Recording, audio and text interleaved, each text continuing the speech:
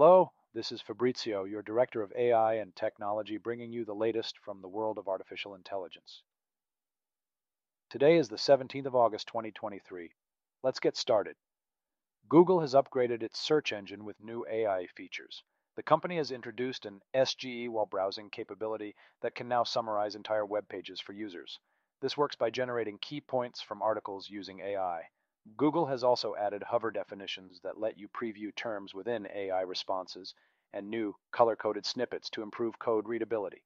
In other news, a paralyzed stroke survivor in the UK is now able to walk independently again thanks to a pair of smart trousers controlled by AI.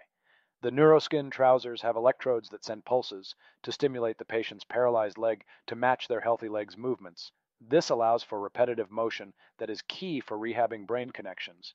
However, the tech currently costs over $5,000 per month to lease. The AI startup Centricity and its founder Michael Brackett are in hot water after Brackett was indicted for allegedly lying to investors about the company's finances.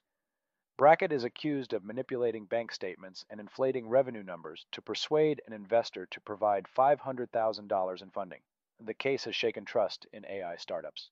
In positive news, VoiceFlow has raised $35 million to invest in transforming the future of chatbots. The company plans to add an LLM-powered AI builder to its platform that will enable businesses to create customized customer support bots. And Anthropic has secured $100 million from South Korean telco SK Telecom for a new multilingual AI model. The technology will be used to transform SK's customer service, marketing, and sales. This has been the latest in the world of AI. Stay tuned for more innovations in tomorrow's edition.